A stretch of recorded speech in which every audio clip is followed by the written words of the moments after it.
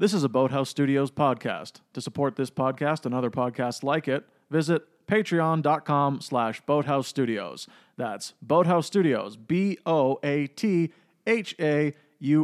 Studios. House spelt the German way.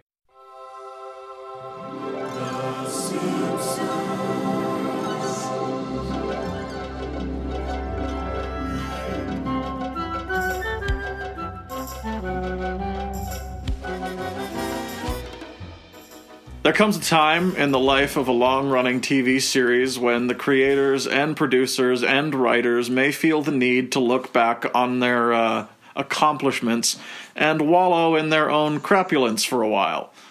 And sometimes the show is so successful that the producers feel the need to do it all again. So here we are, again. Welcome to Two Bad Neighbors, Clip Show Edition! Part 2!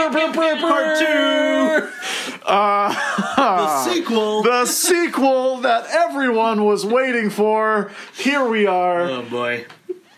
Clip Show About Love, Season 6, Episode 3. Yeah. My name is Greg. My name's Alan. And this is Two Bad Neighbors.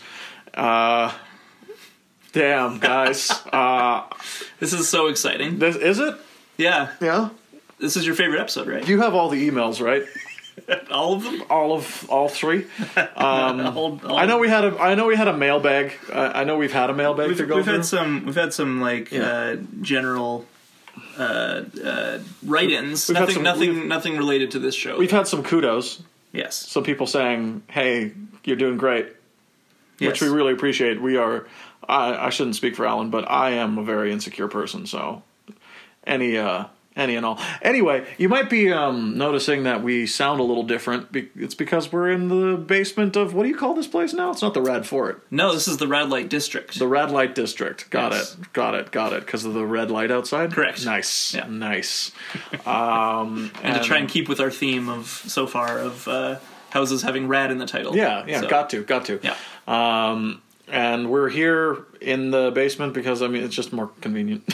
It's true. To be perfectly honest. Yeah. So we'll probably be back in Boathouse for the next one. We have a special guest on the podcast today. Today. Yeah, regular guest, one might say. Yes. Yeah. And also Janelle. Yeah. I was talking about Jackson, but no, I know. Okay.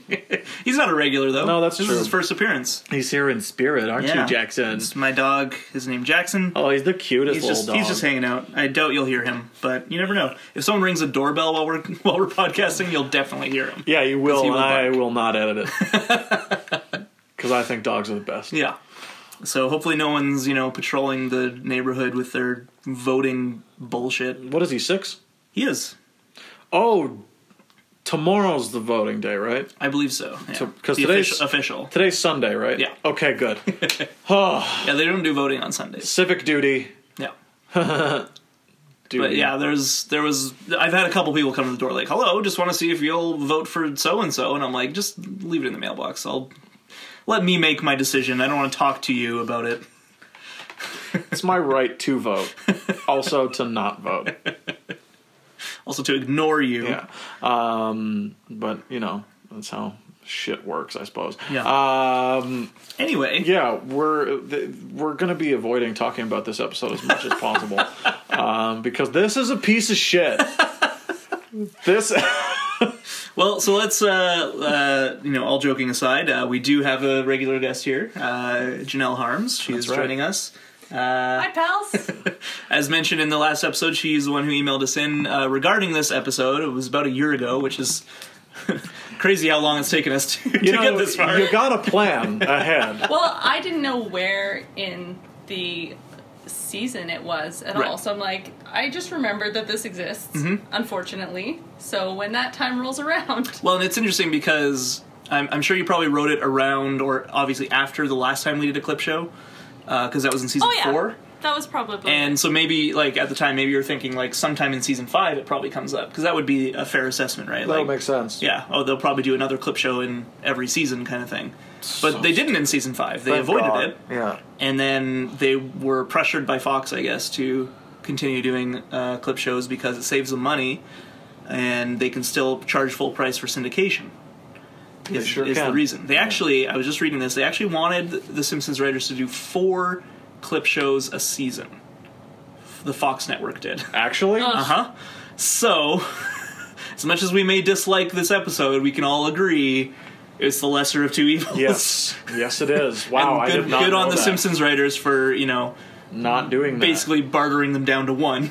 Well, I mean, good on the Simpsons writers for making the quota, because there's 25 yeah. episodes in this season, right? Yeah. And they were going to make those 4 extra episodes clip shows, Yep. unless they couldn't get them in then, right?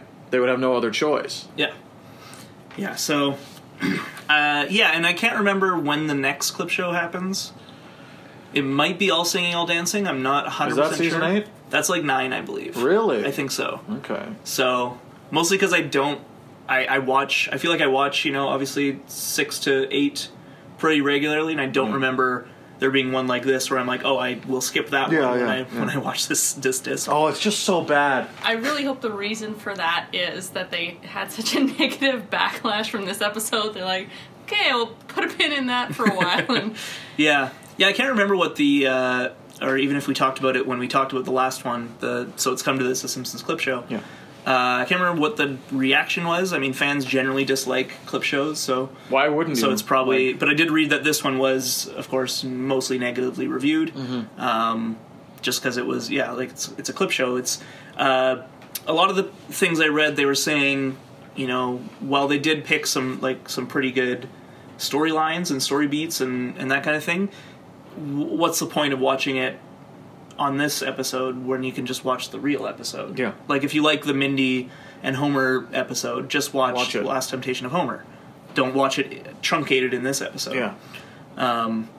So I think... Strung together by the dumbest wraparound. It is. It's so clunky. It's something that I've always, really admired, though, about The Simpsons. It's impressive. Is that they try. Yeah. It's impressive that they were able to do it. Yeah. Because I've seen so many, sitcom clip shows where it's there's no imagination on why it's just the family gathers and they're like, let's talk about some memories we've had together. Remember the time you rode on a horse, Michelle? And then it just, shows that scene. That wouldn't have. That's the final episode of Full Think House. of it as a clip show, but only filled with clips you've never seen. That's my favorite version of the new style of clip show. Yeah, The Dan Harmon version.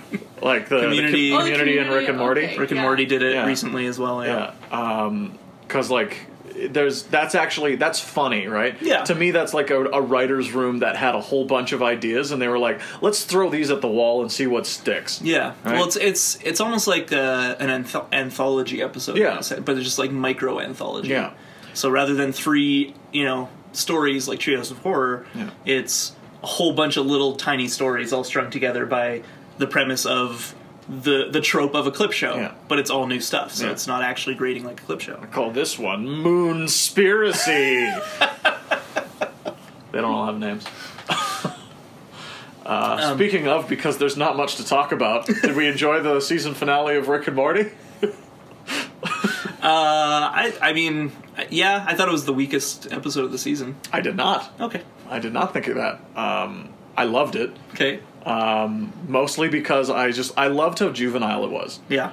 I love Keith David. Yeah, and as the president, he's so funny, and I just love oh, I got pubes, Commander and Queef. It's and Morty just being like, you suck, and then the president of the United States engaging this 14-year-old and being like, you suck.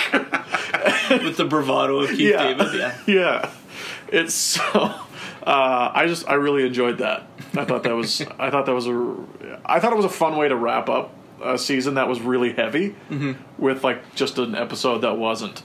That's fair. Right? Yeah. That was just kind of silly and fun. I read a rumor that, or a fan theory that's probably has no basis in reality, that there's actually a secret second finale episode that's planned to be released around Christmas. A Christmas special? I don't know if it's a Christmas special per se, but it's just it's an episode that they made that they are going to release as a surprise around Christmas time. And that's actually the season finale for season 3. I would love that. To That'd be be great. perfectly honest, I wouldn't put it past them because they did do that whole April that Fool's fucking thing. April Fool's thing. It's like you want season 3 to premiere here, and Just they just kidding. premiered the first episode. But then the second episode didn't air for another 5 months, Yeah. so it was like kind of annoying. Yeah, it was, but I funny. watched that episode like 100 times. I didn't watch it until it premiered. For Really? Yep. That's restraint, man. That is restraint. So all I was do hearing not was about have. this goddamn Szechuan sauce, and I Yeah. was like, I don't care. I haven't now. seen the episode, but I already know what it is. Riker's obsessed with it because it was a limited time thing, and now fans are obsessed with it because they're fucking idiots. That's true. Yes. Yes. Yeah. I just think it's a funny joke. It was a really funny and joke. that's actually a big. I think Dan Harmon actually came out and said he kind of hates his fans. He Because should. Like, they're the, like... Rick and Morty fans right now are the worst. Yeah, they are the worst. Yeah. And it sucks because it's a show I really enjoy, and it's becoming one of those things where you want to be kind of a closeted fan just because you don't want to be associated with the riffraff. Have you heard the Rick and Morty podcast? No. The Squanch that Wisecrack does? No. I'm going to go on... we don't usually talk about other podcasts on this show, but fuck For it. fear It's- of them gotta- tuning into that instead of us. Yeah, fuck it. We gotta fill an hour. We have the 7 p.m. primetime slot. Yeah, and we don't want people to watch. Casting is a zero-sum That's game. right. Yeah. Yeah. I would say it's terrible. Okay. Yeah, it's a Oh, I thought no, it's a. I thought we don't talk about it because we don't want them to listen to those. ones, but I you're listen. actively. I listened to the podcast like because they did all 10 episodes of the season, and they're what you're talking about. Like, what does it mean? What does it all mean, man? What are the philosophies? It's a show. It's a comedy show that has a point of view. Yeah. Stop That has some projecting. interesting themes. Yeah. I think the big problem is a lot of people, because it has like those interesting themes, existentialism and all that kind of stuff. Too many people are attributing it to like brilliant, like genius level. Like only really smart people will get this show.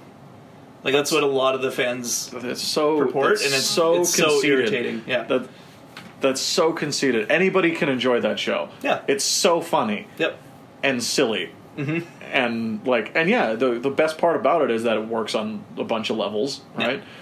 And it's up to you which ones you want to enjoy, but just don't project. Fan theories, fuck Yeah. them, right? So quick pop into the mailbag, shall we? So we have a mail from quite a while ago, actually, from Vincent. It was just a... We get around to them eventually, always. I mean, originally he was asking when we were starting season 6, and I did reply to him just in the email, because that wasn't, something we needed to talk about. But then he did say, thank you for entertaining me with your podcast, and give me a shout-out on your next episode, Lisa's Rival, but if you don't, I won't be angry. So... we didn't because we had recorded that episode before you sent that email. Yeah. So I did want to make sure I brought it up on this one. So even though you said you won't be angry, I don't want you to be angry. Yeah. Please don't be angry. So there's a shout out for you, Vincent. Vincent. Thanks, Vincent.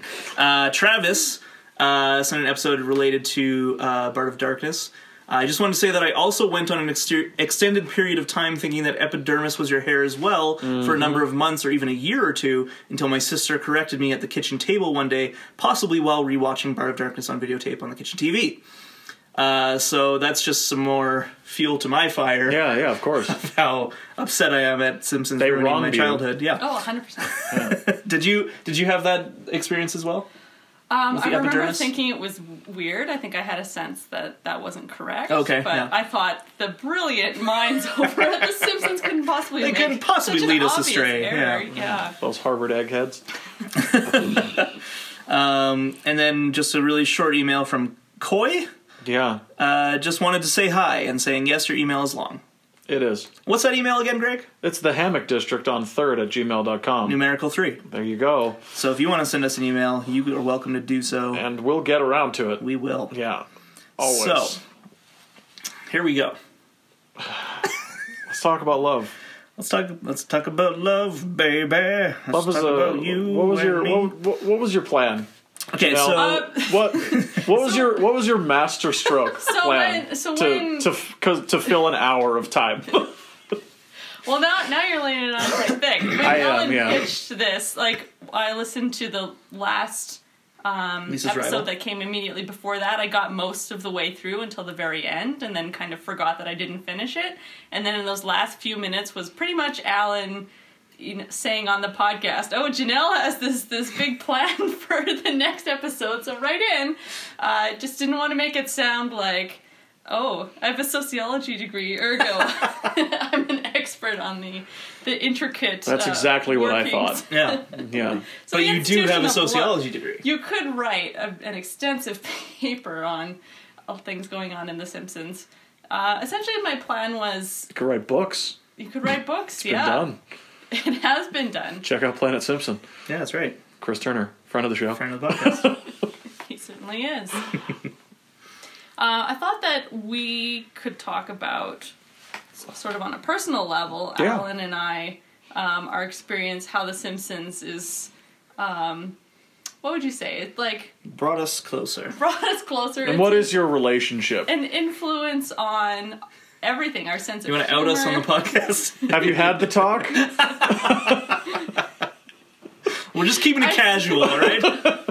You don't like labels, Casual man. for 3? Two? 4? 2? 2? Well, 2. Just over 2. Just over 2, okay. Alan wants to avoid the appearance of nepotism, so I I'm always always do, yes. introduced as just a regular As a guest, or yeah. a friend of the show. You are a guest. Which I am. We do that with Allie as well. I've had my girlfriend Sure. on the show. Yeah.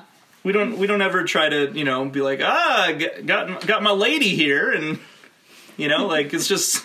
It's not necessary. Alan is the fuzzy bunny to my fluffy bunny. There you go. That's a clip from this episode. So, real quick, before we dive too deep, so this is another Simpsons clip show. It is episode 3 of season 6. Yeah, okay. Directed by David Silverman, and written by...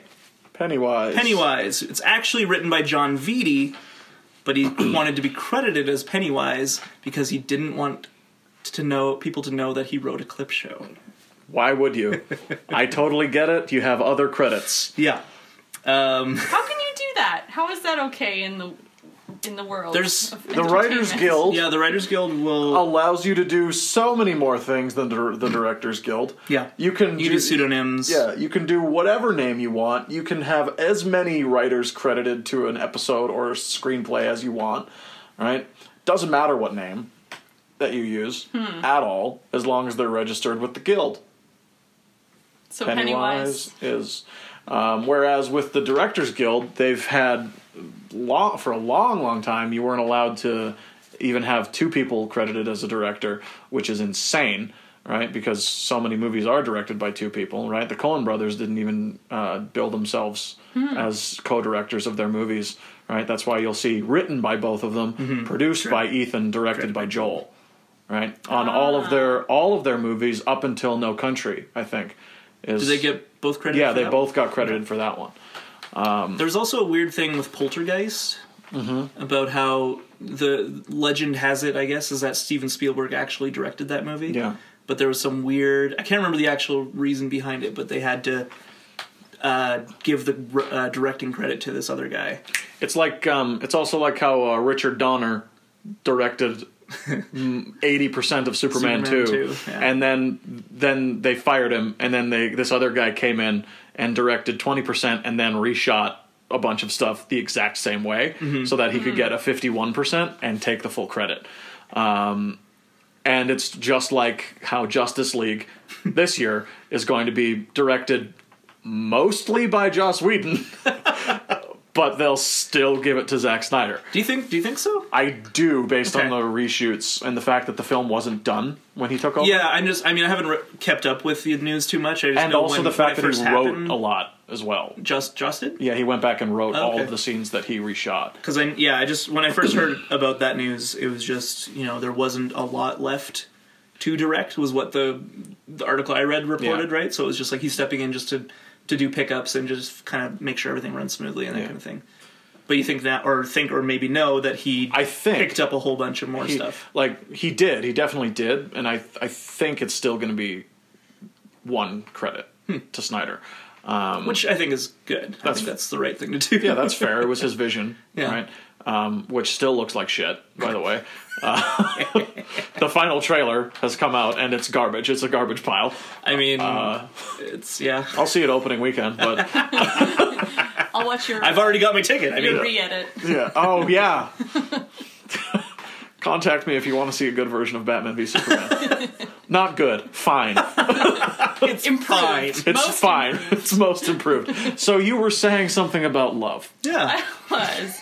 I mean, we don't even need to necessarily hone in on, like, romantic relationships, but I think all of us in this room can agree that a lot of our friendships, just the way that we relate to others who we know share that love of The Simpsons, that it has its own... Exactly. Enhances the friendship.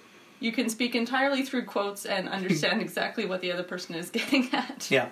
It's just, it's definitely one of those shows that I don't think it's unique to us by any means. Even doing this podcast, like, we've already been contacted by lots of people that never would have contacted us normally. Who are just like, hey, I'm also a fan and I enjoy your podcast.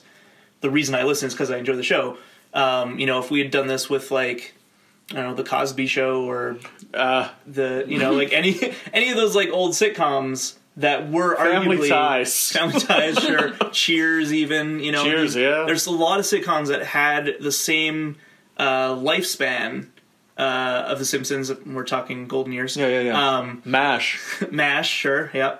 That probably had a similar fan base, but for some reason they're not quite as pervasive into pop culture, society, and, like, kind of current standings. Like the fact that in Calgary there's a classic Simpsons trivia night. It's very well attended. That's very well attended, and I think the only other sitcom that could do that is Seinfeld. And that's a whole other story because I know both of you aren't huge Seinfeld fans, but I am. So, but I can recognize from the exterior that it's in that same, like, league of... Yeah, it's definitely the same kind of idea for me. Where, like, if I meet someone who is a Seinfeld fan, I have that extra kind of connection to them, versus if I meet someone who doesn't. And it's not like, and it doesn't have a negative effect though. It's not like if you don't like Seinfeld, I don't like you.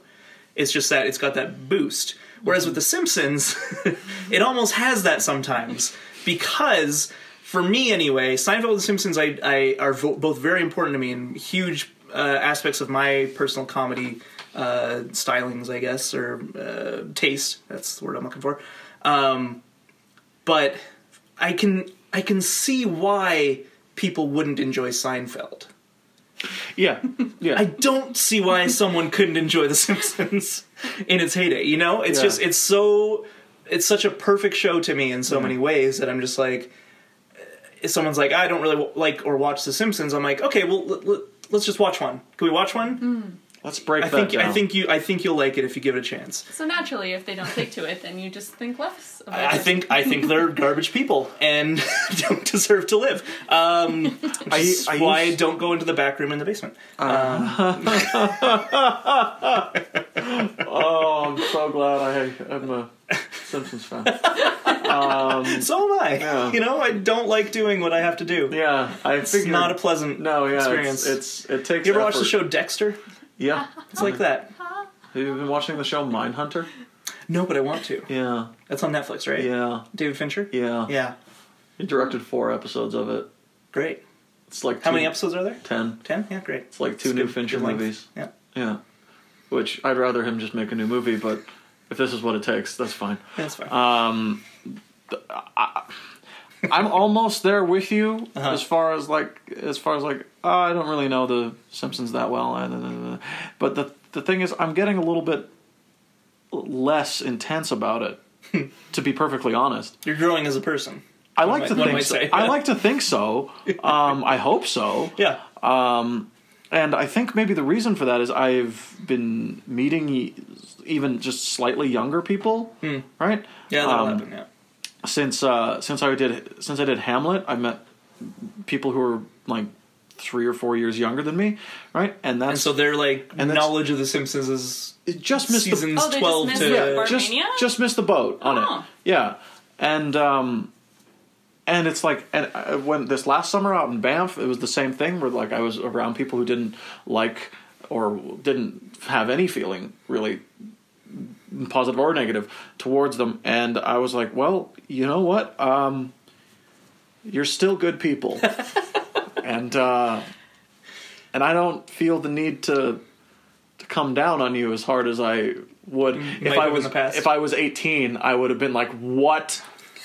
What? I would have been the most judgmental prick, and I recognize that, and I don't want to do that because, like, I think encouraging somebody to go and pick up seasons 5, 6, 7, 8 of The Simpsons is a great thing to do because, I mean, I think we're in a golden age of television still, right? There's still great programming on, but it's important to know that every comedy you watch pretty much owes itself to these 4 seasons of television, right? There's so many great. It's an amazing encapsulation of the great comedies of today and where they came from, right? And so, just as like a anthropological study of modern Western comedy, you got to go seasons 5, 6, 7, 8 of The Simpsons, right? Yeah. And it's also one of those shows where it's like there was a party here the other day, and you had Wishbone on. Sure did. In the background. And the thing is, like, Wishbone, for those of you who don't know what Wishbone is it Canadian? You gotta look it up. It's amazing. No, it was made for PBS. PBS. Okay. Yeah. Same. Yeah. Similar. Yeah. Vibe. Similar. Yeah. Feels like something made for YTV. But I do have a point here. I promise. But for those of you who don't know what Wishbone is, check it out. You will not be disappointed. It is hilarious and amazing. It's about a dog that goes through novels and solves mysteries. Sometimes, if it's a Sherlock Holmes book. Yeah. If it's Romeo and Juliet, he dies. He dies, yeah. And my point was, like, so you can have this show on, right? And it's a show that doesn't really, like, have an season arc to it. It's just an interesting visual show, right? You could have The Simpsons on in the background of anything, and it would be fun to look at, right? It would be a fun thing to have on in the background. But the thing is, if you turn the volume up in that party and turn the music down, your party is better. Right? If you turn the music down for 20 minutes and turn the volume up on Cape Fear, boom, your party is excellent. Different right? kind of party. It's a different kind of party for 20 minutes, and then you turn the music back up, right? But my point is, everyone in the party would get the episode, right? Everyone gets it because it's an elastic universe, and that just doesn't exist anymore. Well, elastic universe shows are as rare as a white tiger. Are those rare still? Yes. Okay, I don't know anything about tigers. They're very rare. Oh, great. Tigers are rare, right? And I just think it's a damn shame sometimes that people don't know the Simpsons. But as far as it goes as to making the glue of a relationship, I've found that it is the thing that keeps me going between relationships. This is actually very true. Okay. This is very true. What do you explain? Well, whenever I've gone through a breakup, which thank goodness hasn't happened very often, that's what gets me over it. The Simpsons. Yeah. Like you watch The Simpsons and you feel better. Yeah, I watch it because, like, you know how a breakup feels, right, guys? Right? No, it's never happened. No, of never course, happened. Yes. Yeah, it's that feeling in the pit of your stomach where it's like everything that I do is wrong, everything that I am is wrong. I need to change everything about me in order for anyone to love me outside of my family, and it's a bad feeling. But what makes it better is going back to something you can count on, And this show, am I boring you, Jackson? And this show is something I could always find myself being able to go back to and counting on. Yeah. Because it was like, I'll turn it on. Because it's like, it's like one of those breakups where you can't even sleep. You feel so bad, right? And then you watch a couple of episodes of The Simpsons and your heart calms down, right? And your stomach calms down. And then you watch another episode and finally you can sleep. That's what this show means to me when it comes to love. It is a cure. It is the glue that keeps me together between heartbreaks. So if I could unpack that Please a do. bit more. So this is an episode of Dr. Lowenstein's Couch, by the way. So, go on. Okay, Sorry, Dr. Zweig's Couch. Damn it. Every time. Dr. Zweig's Couch. Would you say it's that familiarity and kind of comfort that you're getting from it? Is it the overall, like the humor and kind of following the beats of the story? Or is it more identifying with the family and the characters and the all too human struggles that they're going through, I guess? Or is it nostalgia? You know, it's like I definitely can't rule out nostalgia, right? Because that's something reliable. Yeah, right? yeah. Because like all of us in this room, like I grew up with The Simpsons, right? They were something that was on TV, and it was like it's a childhood thing, right? But it's also a world where this sort of thing that I was just talking about doesn't happen, right? It just doesn't happen. It's an escape, right? And so I guess it is like that family dynamic. So what if you watched an episode like The New Kid on the Block, where Bart's heart gets ripped out of his chest, which is a clip we saw in this episode? Yeah, it is a clip we saw in this episode. What if I watched that? I would identify with it instantly if I was in that position. And would that be cathartic then? It would. Okay. It would, honestly, because it's like it would be validation, right? There's really nothing that the show can do wrong for me when I'm in that kind of a situation, right? So what if Homer started a grunge band? You see, that's why I didn't watch anything past season 9 when I was going through these things, right? I would line up in my queue. There's no time for sadgasm. Yeah, seasons 6 to 9, and I would be like, you know what? As soon as that episode Das Bus is over, I'm done. I better be over this breakup.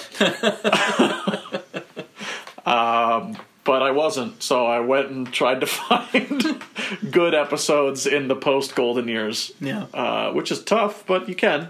Well, and I do want to speak to that idea of reliability and nostalgia, etc.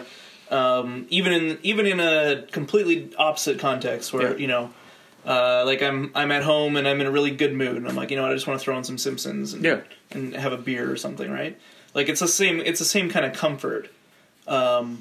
That doesn't necessarily need to come with that aspect of like I'm sad and therefore I need a pick-me-up. It could be I'm happy and therefore I want to enjoy a thing I really like. And so I have that feeling with The Simpsons more so than any show that I like, because it is one of my favorite shows of all time, and like it's something that I can always watch, and even in the sense of we're doing this podcast, we're watching through them, an episode at a time in order.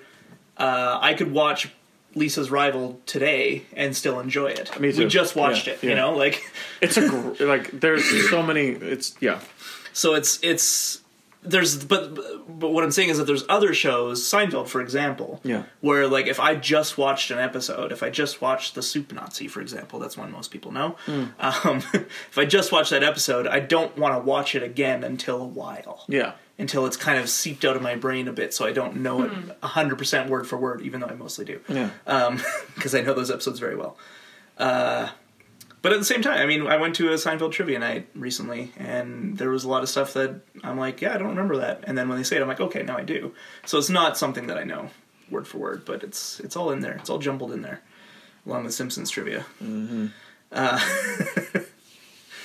Yeah.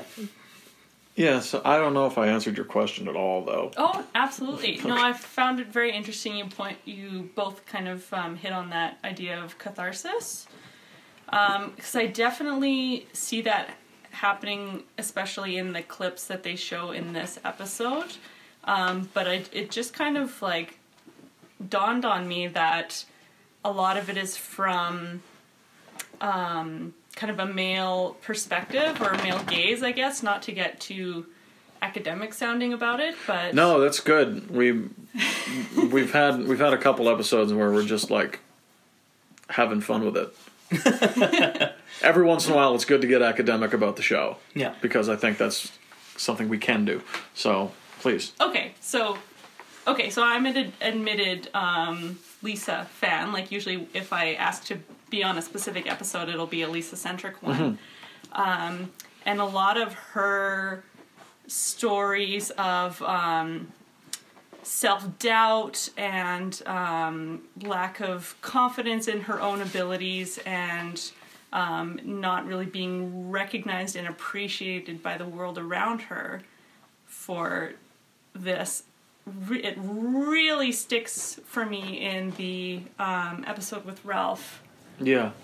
I Love Lisa? I Love Lisa, yeah, because it's so heartbreaking. It's kind of from Lisa's perspective, but really, like, we as a viewer are meant to feel sympathy for Ralph, right?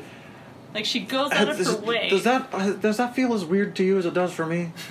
Like, because I never do. I don't feel sympathy for Ralph in that episode. Well, that was the problem I had with it. Like, honestly, what you just brought, sympathy, like, but just like his emotional rawness is the focus of the episode. Yeah, like I agree, and I think that that's a common theme in a lot of sitcoms, especially in the 90s, where it is very much like we're supposed to feel bad for the the spurned lover, as it were, like the Friends, you don't. Right? You know Friends? Oh, yeah. Okay. Sorry, I always forget who knows that show. The Ross character. Ross in Friends is a piece of garbage, in my opinion. But if you watch those first two seasons, the kind of focus of the writers and the episode is poor Ross. Why doesn't Rachel love him? Why can't he be with Rachel? And that's like such a pervasive, like that became a trope in and of itself, like Ross and Rachel as a relationship, will they, won't they? That's like they make jokes about it, like in Scrubs, for example. It's like, we're not exactly Ross and Rachel. Or is that Scrubs? Yep. And then he's like, what do you mean? He's like, Dr. Ross and Rachel, like, it's, it's a little in-joke, but it's that idea of, that's like the epitome of the male who really wants the female and the female doesn't notice him or that kind of thing, but as soon as she realizes that he loves her, then she wants him and everything's happy. And it almost like has that idea with Ralph here too. They go a different way, which I like, but it has that feeling of that, poor Ralph, like, why can't Ralph catch a break? Like, why is Lisa being so mean to him?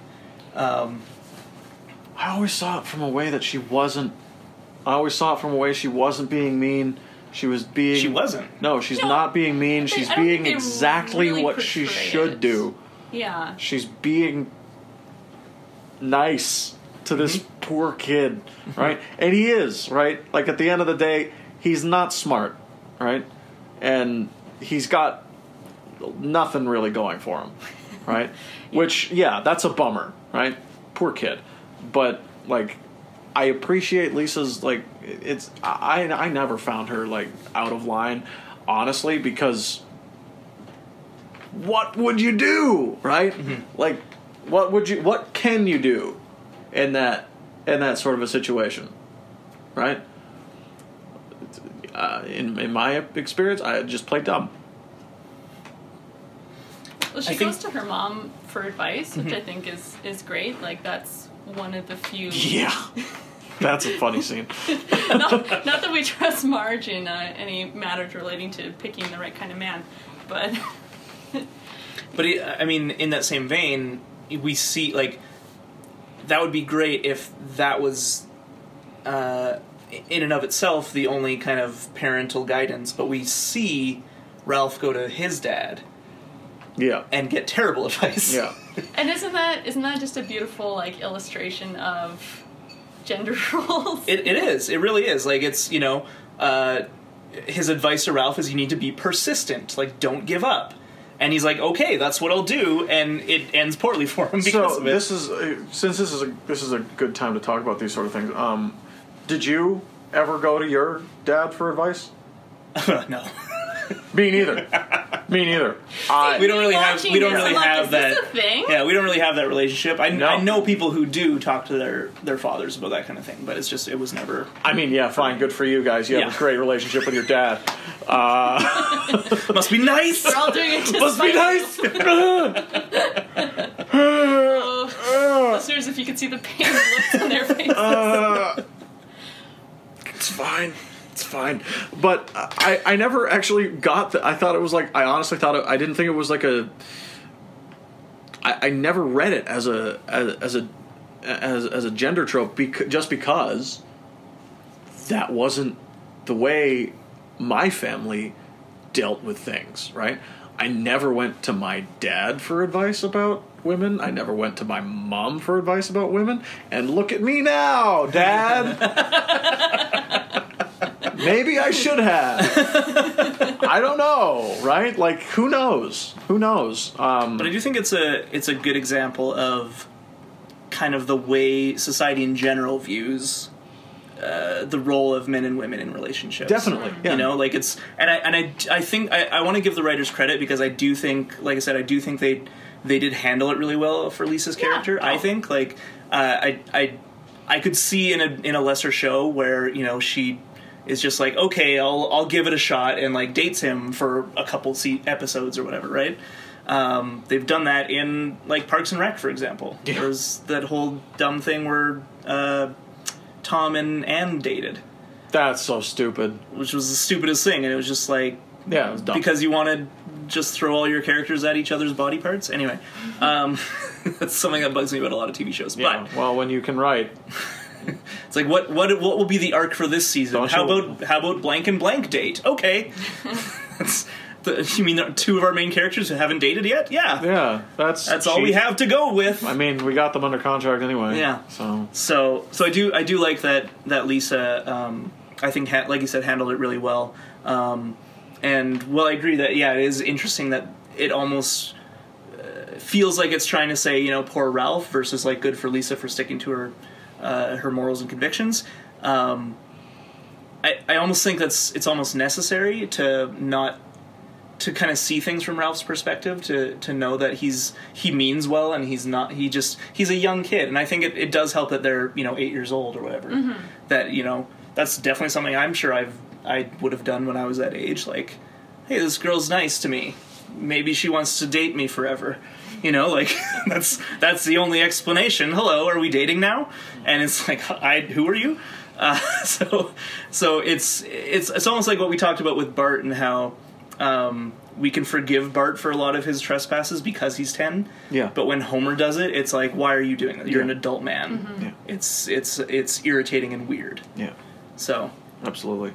Do we want to talk about, because like each of the family members, the thing that holds this episode together, if it's anything, is the fact that each family member has their own thing, and we've their own kind of love story. And we've talked a little bit about Bart's. We talked a lot about Lisa's. Do we want to talk anything about the parents? Yeah. Not specifically, because I don't. We've done an episode on Life in the Fast Lane, and they just do the whole episode. Yeah. We've done an episode on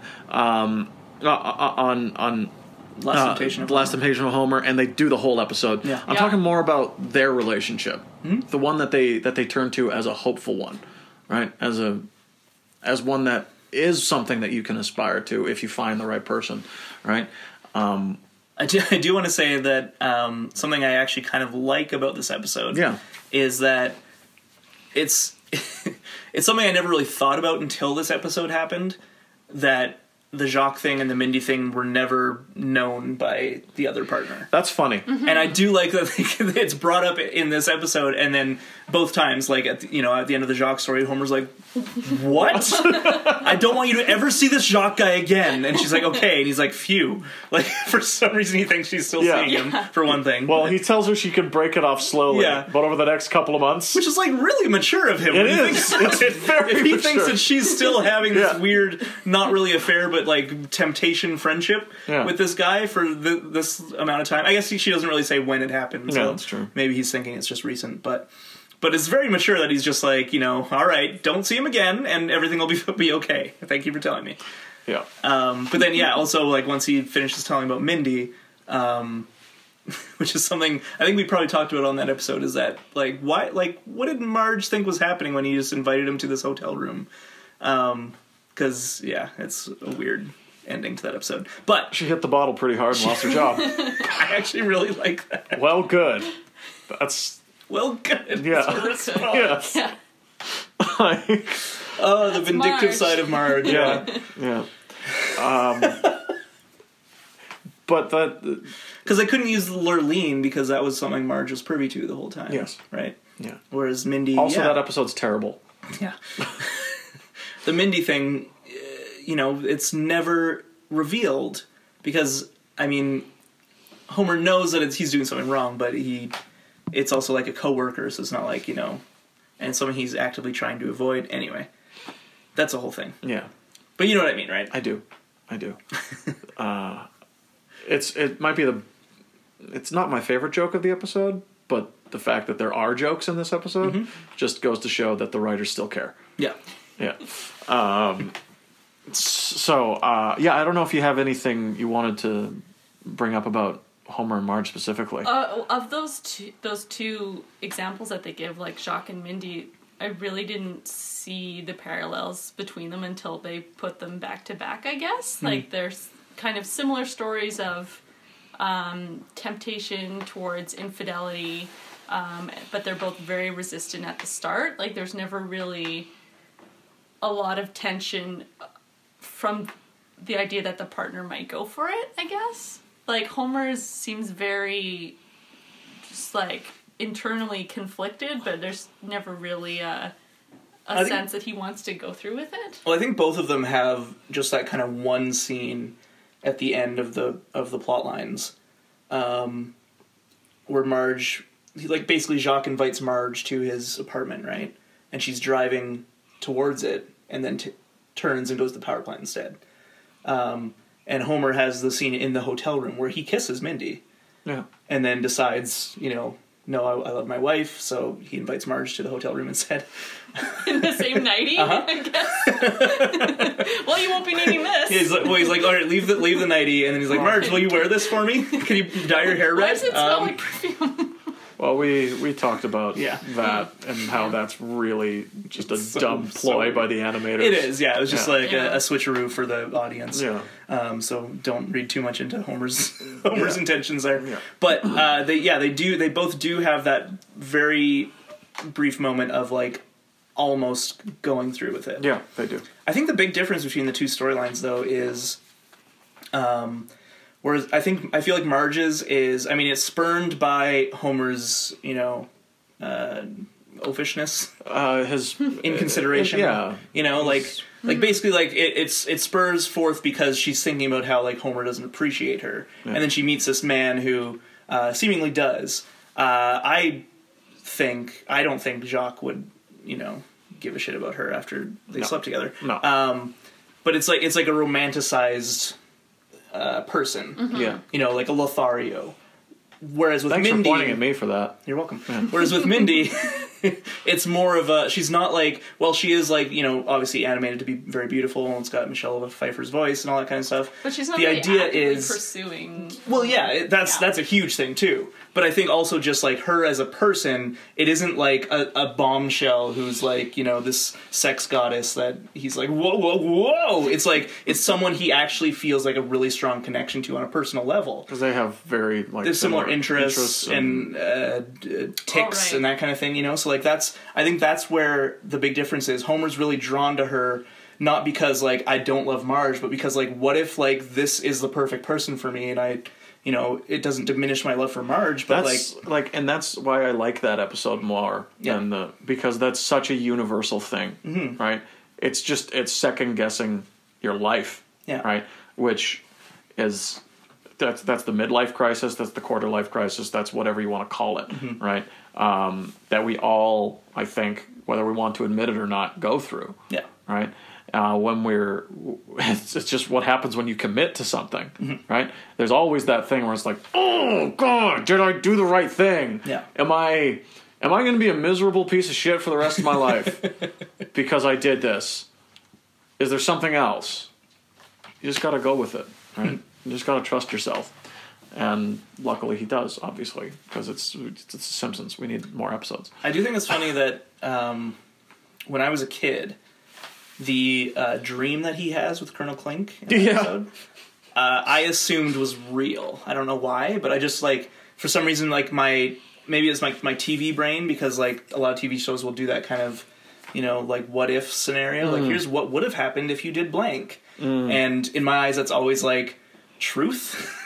I've never thought of it as being, just a fantasy, Yeah. And I believe now that in Last Temptation of Homer, the whole thing of here's what would happen if you married Mindy, and they're both super happy and rich, and here's what would have happened to Marge, and she's the president. Obviously that's just Homer's mind. Yeah. He's having a dream, and he's just thinking of what's the what if I did this? What if everyone would have been better off if I did this? It would be so much better. But in my mind as a kid, I thought that was true. I thought that's and I'm why doesn't he go with her? Yeah. Marge, both of you would be so much happier. But so I just think that's interesting that my kid brain was not smart enough to pick up on the fact that it's just Homer imagining these things. Yeah. So yeah, I don't know, that the idea of Marge and Homer being the only kind of example in this episode that's in this particular episode. Yeah, that's saying love is good. I think is nice. I think it is a nice ending that sometimes I've watched this episode very rarely, but when I do, I'm always why didn't they think of this sooner? You have a good example right in front of you, why is Marge's first reaction to think of Jacques rather than her loving husband sitting right next to her? It's passion, I think. Yeah, of course. Right. But if we think of the entire episode as being, the message kind of being, yes, love is messy and imperfect, and there will be a lot of heartbreak, but, you just need to find that one person that makes it all worthwhile. For the most part, there's good stuff in there, and I'll forgive it for the decade in which it was created. A lot of work, media, you look back at it and just cringe over how it no longer applies to how the modern world works, and The Simpsons still holds up in the vast majority of cases. That this still rings true as a story of love. Warts and all. I mean, we joked while we were watching it about how, Homer and Marge... I like how you said the warts and all, because I think that's one of the things that they used to pitch the show. That's one of the things that Matt Groening... I thought it was Borts and all. Right. Sorry. Yeah, continue. When you're right, you're right. Yes, my partner also has Borts. Next episode. Next episode, we encounter Bort. Oh, that's true. Yeah. But yeah, so I was just going to say, we joked a bit about how it's kind of a weird thing that, Marge just kind of got sexually assaulted. Very, very minor, I'd say, but it's still there, and that's what they're kind of going for by Artie Ziff. Yeah. And then, that's what kind of draws her to Homer, and it's one of those weird things that I think is kind of a weird trope that is pervasive in a lot of culture, where it's, an attacker and the hero who saves the woman from the attacker, and then he gets rewarded with the woman. It dates back to the fucking Middle Ages with the saving the princess from a dragon, right? That's the whole idea. That's where it comes from, is that, you'd slay the beast and you'll be rewarded with a woman. And where I don't think, obviously, this episode, or that episode, this clip from that episode, whatever, is trying to purport that necessarily. It is still kind of there just as there's a mild subversion. Yeah. It's in that Marge Marge makes that decision herself. That's the thing. Right? That's the thing I like about it, is that Homer doesn't, he doesn't come to the rescue. Doesn't punch Biff Tannen. Yeah. It's yeah. It's him just perfect example. Yeah, like this compared to Back to the Future. Back to the Future, exactly. He doesn't come to the rescue. He's walking home. She alone. stops him and decides to drive away, and then just happens upon Homer, and she's like, this is someone I already do have a relationship with, and there was, a downside to that when she found out he was just pretending to know French or whatever, just to get close to her. Yeah. But she kind of sees the good in him. When he says, I'm like when you drop me off, I'm gonna want to hug you and kiss you, and I'm never gonna want to let you go, right? That I don't imagine that he wants to, that he means like, I'm going to hug you. I'm going to do it no matter what you say. I don't imagine that he means that. He's like, I imagine he's going to give her a hug, right? And he's going to kiss her on the cheek. If she lets him kiss her on the lips, then he'll do that, right? But in my mind, high school Homer was always just very sweet. Right, to a fault. Mm-hmm. Right. Oh yeah. He's a gymnast, for Christ's sake.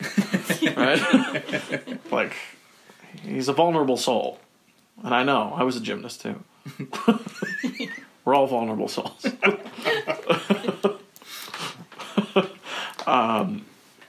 But yeah, I really enjoy that moment. Of course, I think there's better episodes than The Way We Was. To draw from in their relationship. Mm-hmm. But yeah, we've been on record talking about this multiple times in our 5 seasons so far. They are dysfunctional but functional, right? Yeah, I think in a way that is really nice. What's up, Jackson? You're fine. He's fine. He's fine. Sometimes he hears things and assumes it's someone coming into the house or something, and he just does those little, like, ruff, ruff, ruff. Like just warning barks. He's a good dog. Yeah, he can be a good dog.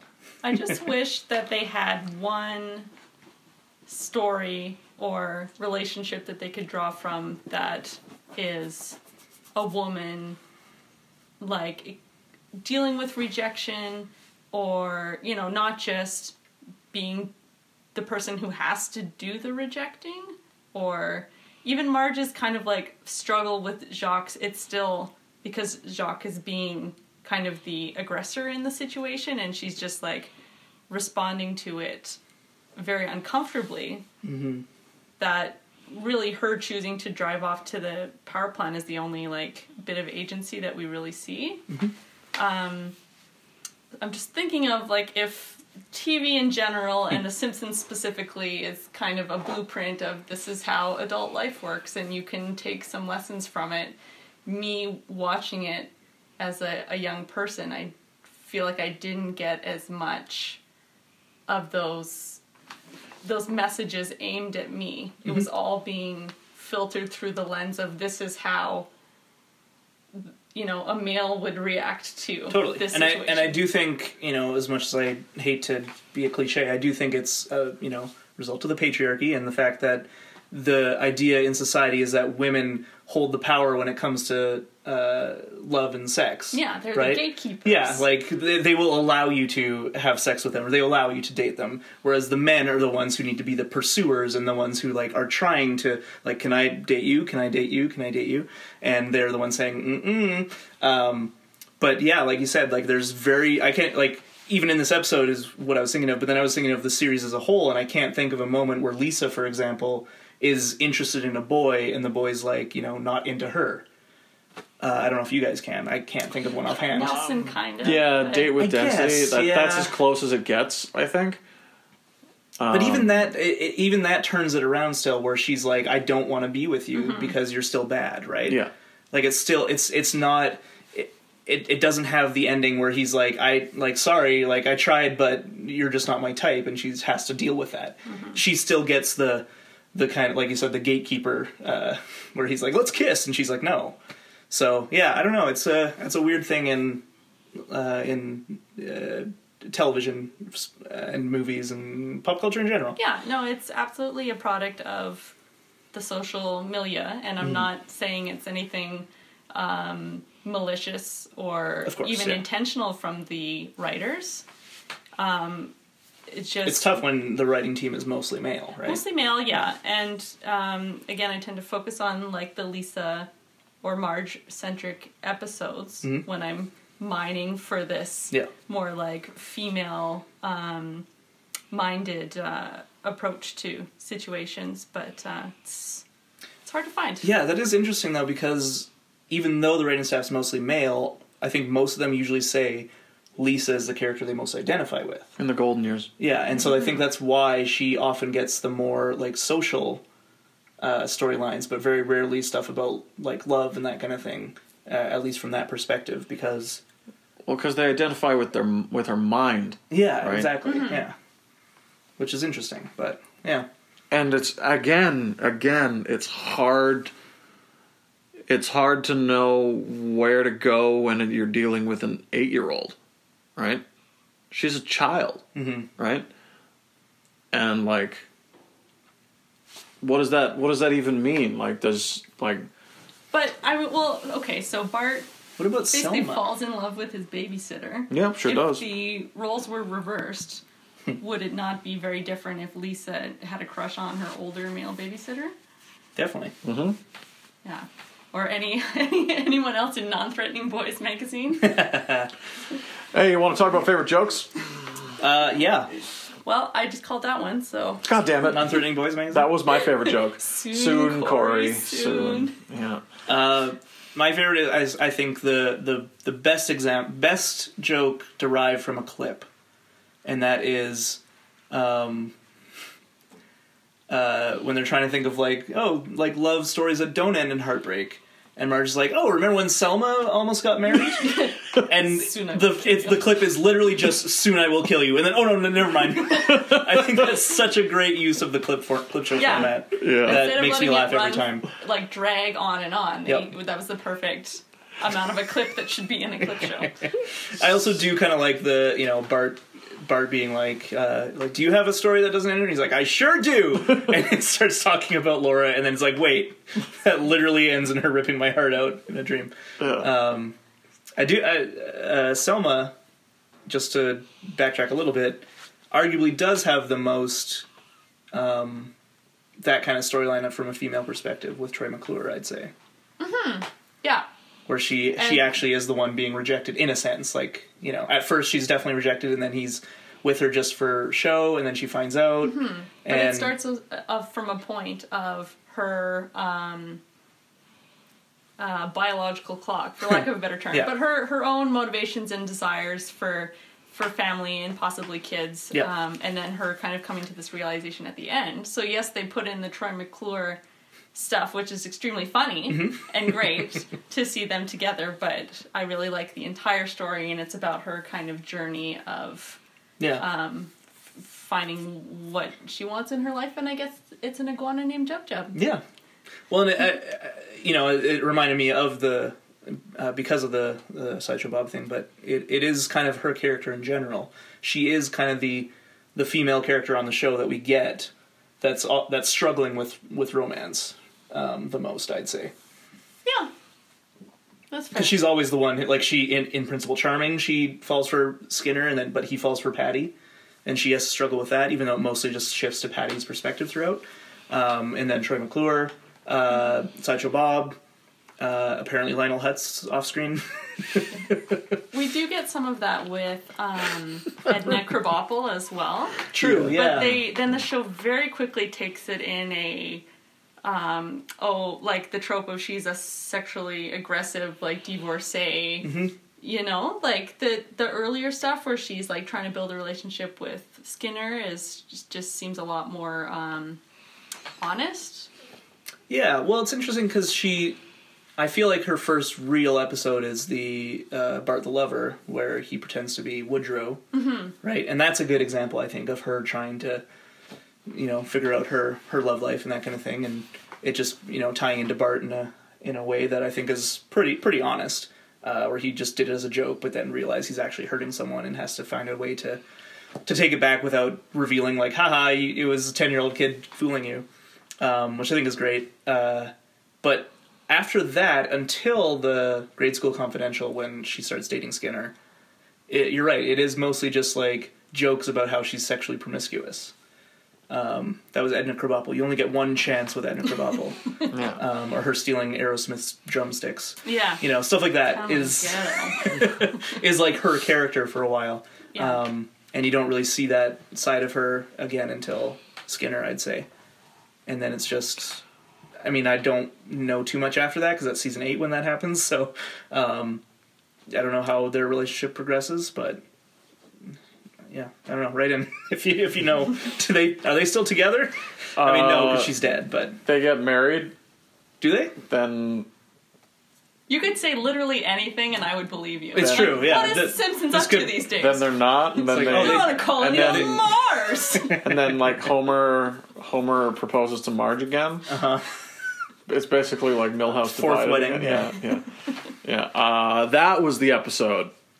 To be perfectly honest, that gave me no hope in The Simpsons ever again. Milhouse Divided? No. Oh. The one where they do that again. Oh, so that's true. Okay. 8 years later. So I wasn't sure what was the joke. It was season 16, I think. And they do it again. And he's like, Marge, will you marry me again? And I'm like, next! I've heard enough from Mr. TV. Yeah. Throw it out the window. Yeah, I went all Al Pacino from Heat on it. Kicked it out of my car onto the side of the road. Yeah. Well, I think that about wraps it up for us here at the Two Bad Neighbors. Sure does. Our next episode will be Itchy and Scratchy Land, where nothing can possibly go wrong. Possibly go wrong. Huh. It's the first thing that ever went wrong. Just remember, we're in the itchy lot. That's right. Thanks for listening, everybody. Thanks to Janelle for joining us for this talk about love and a little bit about the episode. The right amount, I'd say. Legally obligated. Standard. 22% talk about the episode. Contains real episodes. Oh boy. But you can always email us at thehammockdistricton3rd@gmail.com. Numerical 3. And you can follow us on Twitter at Bad Neighbors Pod. You can like us on Facebook. You can find us on SoundCloud. And you can even follow us on Instagram now. Bad Neighbors Pod, I think, on there as well. I think so too. And you can even follow them around town. Please don't. That would be weird. Terrifying. And don't wear a mask while you do it. But that's about it for us here at Two Bad Neighbors. My name was Alan. And I was Greg. Thanks for listening, everybody. Keep watching the ski.